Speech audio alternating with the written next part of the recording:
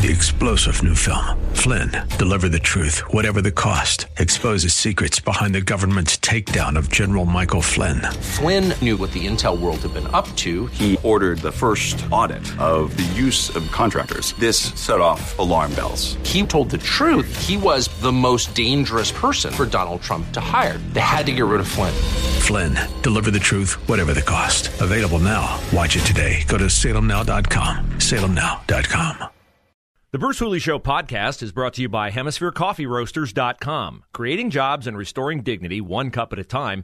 Good coffee doing good. Learn more at HemisphereCoffeeRoasters.com.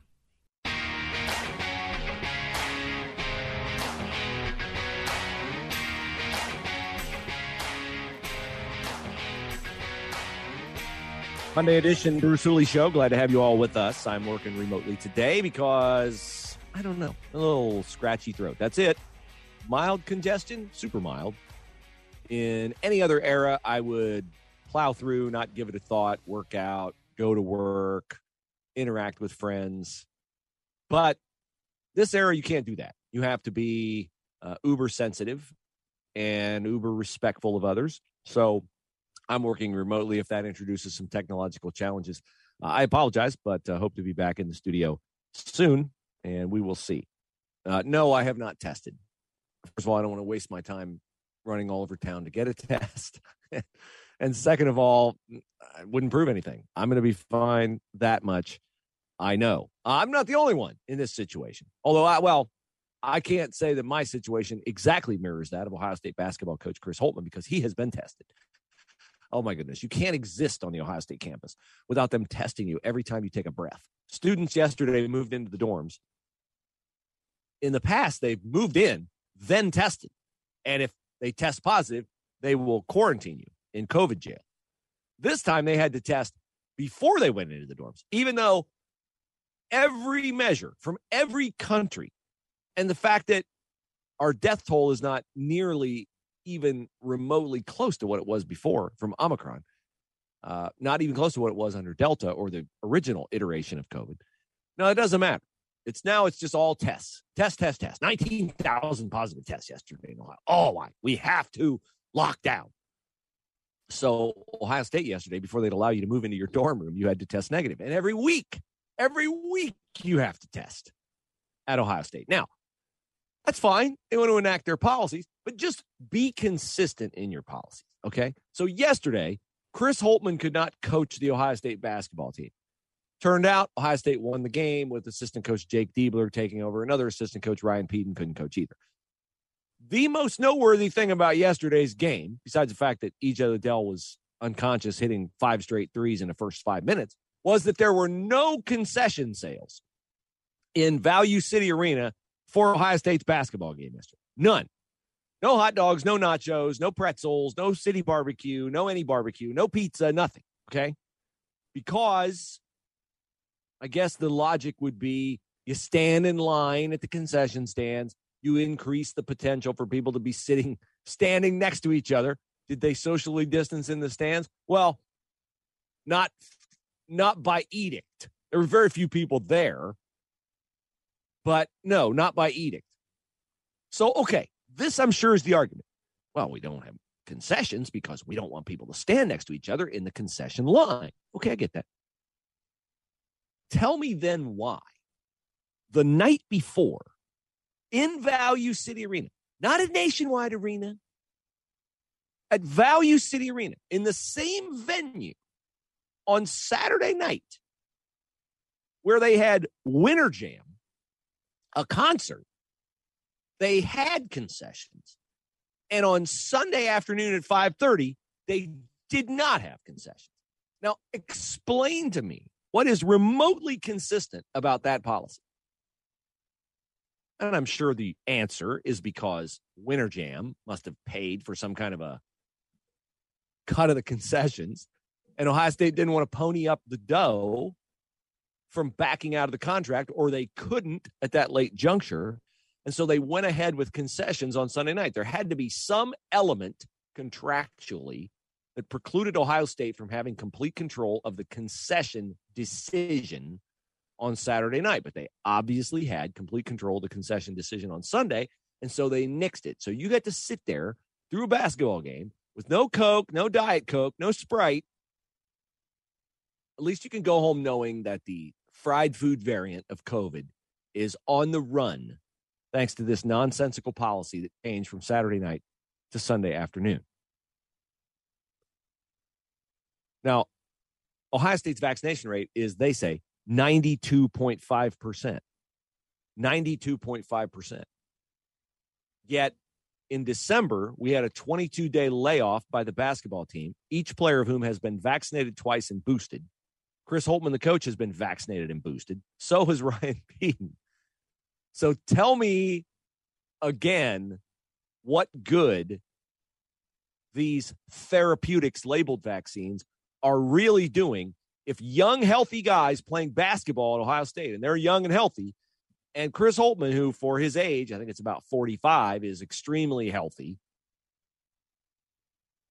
Tell me what good these vaccines are doing. It's all theater with the illusion of protection, the complete illusion of protection. Now, here's what's not an illusion. You're out and about this weekend. Did you check the Columbus gas prices going by the pump? If you're like me, you try not to fill up on the weekends because the weekends you pay more. Did you notice gas prices across Columbus are up 16 cents a gallon?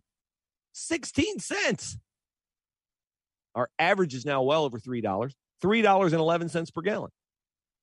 What do you think gas prices were per gallon on average, according to Gas Buddy, in Columbus, Ohio, January the 9th of 2021? How about 80.5 cents lower? 80.5 cents lower. You know, Joe Biden's giving you the $1,400 stimulus check.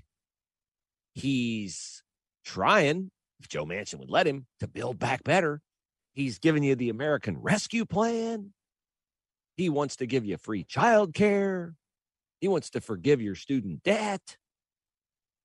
What would make a real appreciable difference in the lives of most Americans? All that nonsense? Or if gas prices hovered around $2.30 instead of $3.10? I would submit the latter. That would touch everybody. Pretty much everybody. You say, well, what about the people who take the bus, Bruce? Well, you think bus fares might change if gas prices stay high? I think they might. And this is something that has been 100% in the control of the Biden administration. They have made the purposeful decision to shut the Keystone XL pipeline, to cease the drilling on federal lands. They want gas prices to go higher. They want to force you, at whatever your pain point is, to drive less, to buy an electric car, to stop driving. They want to make it so painful for you to have the convenience of being able to go wherever you want to go, whenever you want to go there.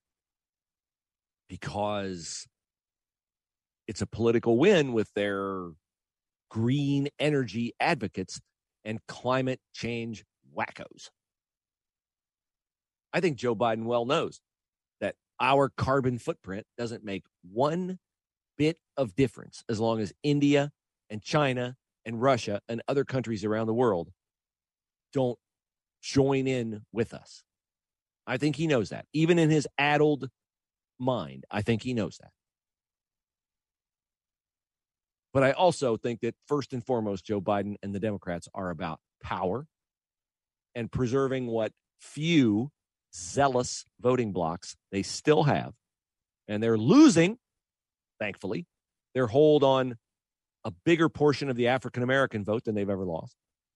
Funny thing about voters, they don't like it when their neighborhoods become so violent they can't walk down the street. They don't like it when their kids gravitate toward violence because Democratic-controlled, democratically loyal teachers' unions shut down schools and force kids to, quote unquote, learn via virtual classes. They don't like that. They want their kids in school. They want their kids off the street.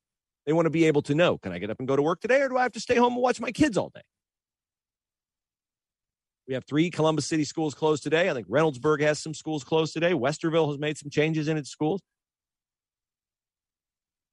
I feel for people in these districts because my wife and I go over our schedule every single day. You got the kids today? Do I have the kids today? Who's taking them to school? Who's picking them up? What time? This, that, the other. And we don't have the wild card thrown in of, well, school's closed today. Can't go to work today. We don't have that wild card thrown in. I feel for you if you have that wild card thrown in. And heaven forbid you're a single mom, a single dad. You're scrambling to try to get everything taken care of. And you think, whew, I can take a sigh of relief today. I've got tomorrow covered. One day at a time. I've got tomorrow covered. And then, whoops, no bus service tomorrow. Whoops, we're learning virtually tomorrow. I don't trust the public schools to tell the truth on why their schools are closed. They have an out. Nobody's going to argue. Oh, we don't have enough bus drivers. Oh, we don't have enough teachers. Nobody's going to argue that. And how are you going to get the numbers to find out if that's true or not?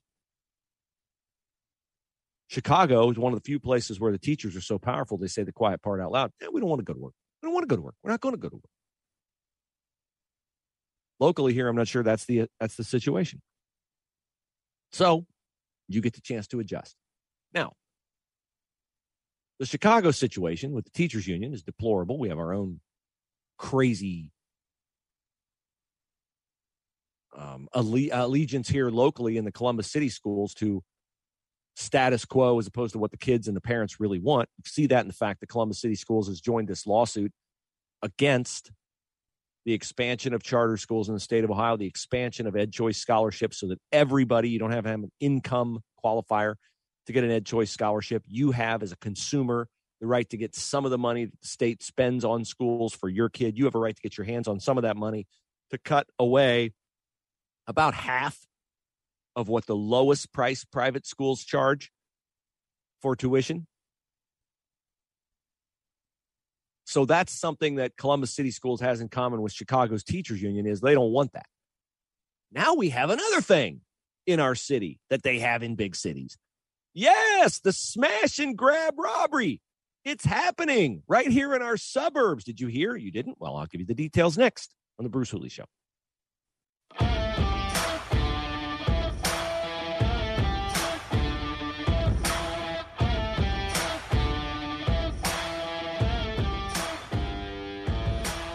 I do not frequent the malls of Columbus very much anymore because they are not as safe as they used to be. And what I'm going to tell you next will point that out.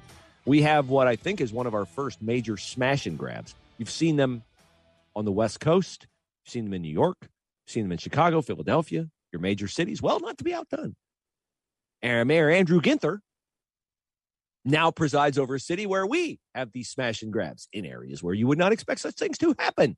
Since we do not have a downtown mall anymore, the thieves have to branch out to the suburbs. So on January the 2nd, right about 6 p.m., right after the Farrah Jewelers store closed inside the mall at Tuttle Crossing, a very safe area of town, we thought, 4 suspects, of course, wearing COVID masks. Isn't that nice that we've helped our criminals mask themselves so that when they walk into a mall mask, we don't think, oh, are they up to no good? No, they're just respecting their fellow Americans by wearing a mask. So the Farrah Jewelers was closed, had the drop-down metal closure thingy over the front. They got in anyway. I've always wondered how secure those things are. Not very, apparently. At least not to a sledgehammer, because a sledgehammer was left behind. So they broke into the cases, and they took gold chains and bracelets, and a lot of them had diamonds in them. $250,000. $250,000 is the estimated cost. This is a family business. They've been in business a long time. They just relocated to the mall at Tuttle Crossing. Probably why? Because the area of the town they were in, they thought wasn't as safe as good old Dublin, Ohio, right there on the cusp of Dublin and Hilliard. But now, because bad people, or if nothing else, copycats of other bad people who get away with bad things, we have the smash and grabs right here in Columbus, Ohio. And there will be more. And maybe Andrew Ginther will get up and stage one of his very typical press conferences. We will not stand for this. We will do everything we can to stop this. This is unacceptable. This is not what life is like in Columbus. All the things he said after teenagers were murdered at Bicentennial Park and murdered on the east side of town, and all the things he said after a 9-year-old and a 6-year-old were gunned down in an assassination, he'll say those things again. And they will have just as much impact as they had before. None. Because until Andrew Ginther and Zach Klein as law director, Shannon Hardin as city council president, until they, and Elaine Bryan as police chief, not just say, but actually put teeth into making the law enforcement personnel in this city understand that they have the backing of the people in power, then these kinds of things will continue and the violence will escalate and good people will be hurt. Because sometimes there's going to be one of these things happen and a good citizen will try to get involved. They will try to get a license plate. They will try to impede the escape of one of the bad guys. And something bad will happen. Somebody will be hit with a blunt force trauma type object. Somebody will be shot. Perhaps a child will be taken, kidnapped to help them get away. It is not a matter of if, it's a matter of when. And so that is yet another instance where Columbus is starting to not take a backseat to other cities where bad things are happening routinely because we have limp-wristed, feckless prosecutors and mayors who won't do what has worked down throughout the ages to retard this kind of activity, and that is punishment and consequences for action. This is not the Democratic way of doing things. Did you see what Kamala Harris and people around her are telling the New York Times? She is complaining that her treatment by the press, not her treatment by Republicans, her treatment by the press, Kamala Harris is getting bad press? Where? From Fox News? From the Daily Wire? From the few conservative outlets out there that exist? Is she getting bad press? Is Nicole Wallace lighting up Kamala Harris on MSNBC? Is Joy Reid taking Kamala Harris to task for the fact that it took her 90 days to go to the border, and she didn't even really go to the border? She didn't go to Del Rio, Texas. She went to El Paso, Texas. Did I miss that? Did I miss Chris Hayes lighting up all of Kamala Harris's failures? I don't think I missed that. And Kamala Harris says that she would be treated differently if, like any of her 48 predecessors, she were a white male. That is her contention, that she would be treated differently. And she has a voice on Fox News, Leslie Marshall, saying that Kamala Harris is indeed subjected to extra scrutiny because she is a woman who is some portion African American. I think she's held to a higher standard because there still are a few Americans who don't like it when their vice president says, I've been to the border. And then Lester Holt says, no, really, you haven't been to the border. When have you been to the border? And she goes, well, I haven't been to Europe either. See, we have a virulent objection to incompetence.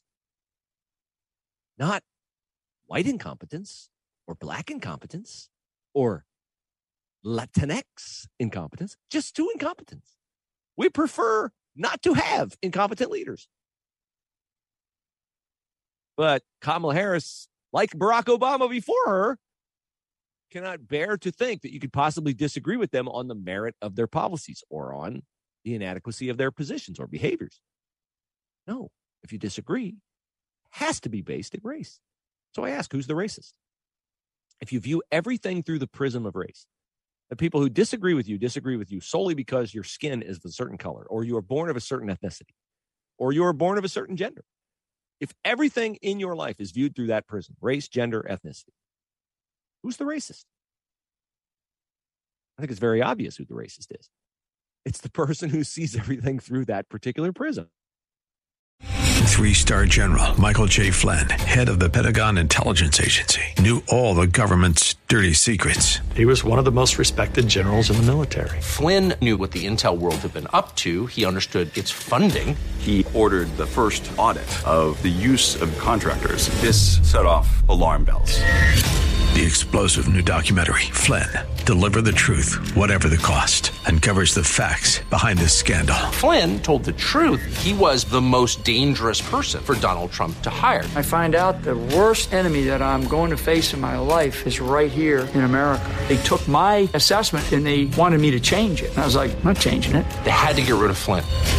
With in-depth interviews, archival footage, and never-before-seen personal records of the man behind the headlines. I just felt like I was drowning. Flynn, Deliver the Truth, Whatever the Cost. Available now. Watch it today. Go to salemnow.com. salemnow.com.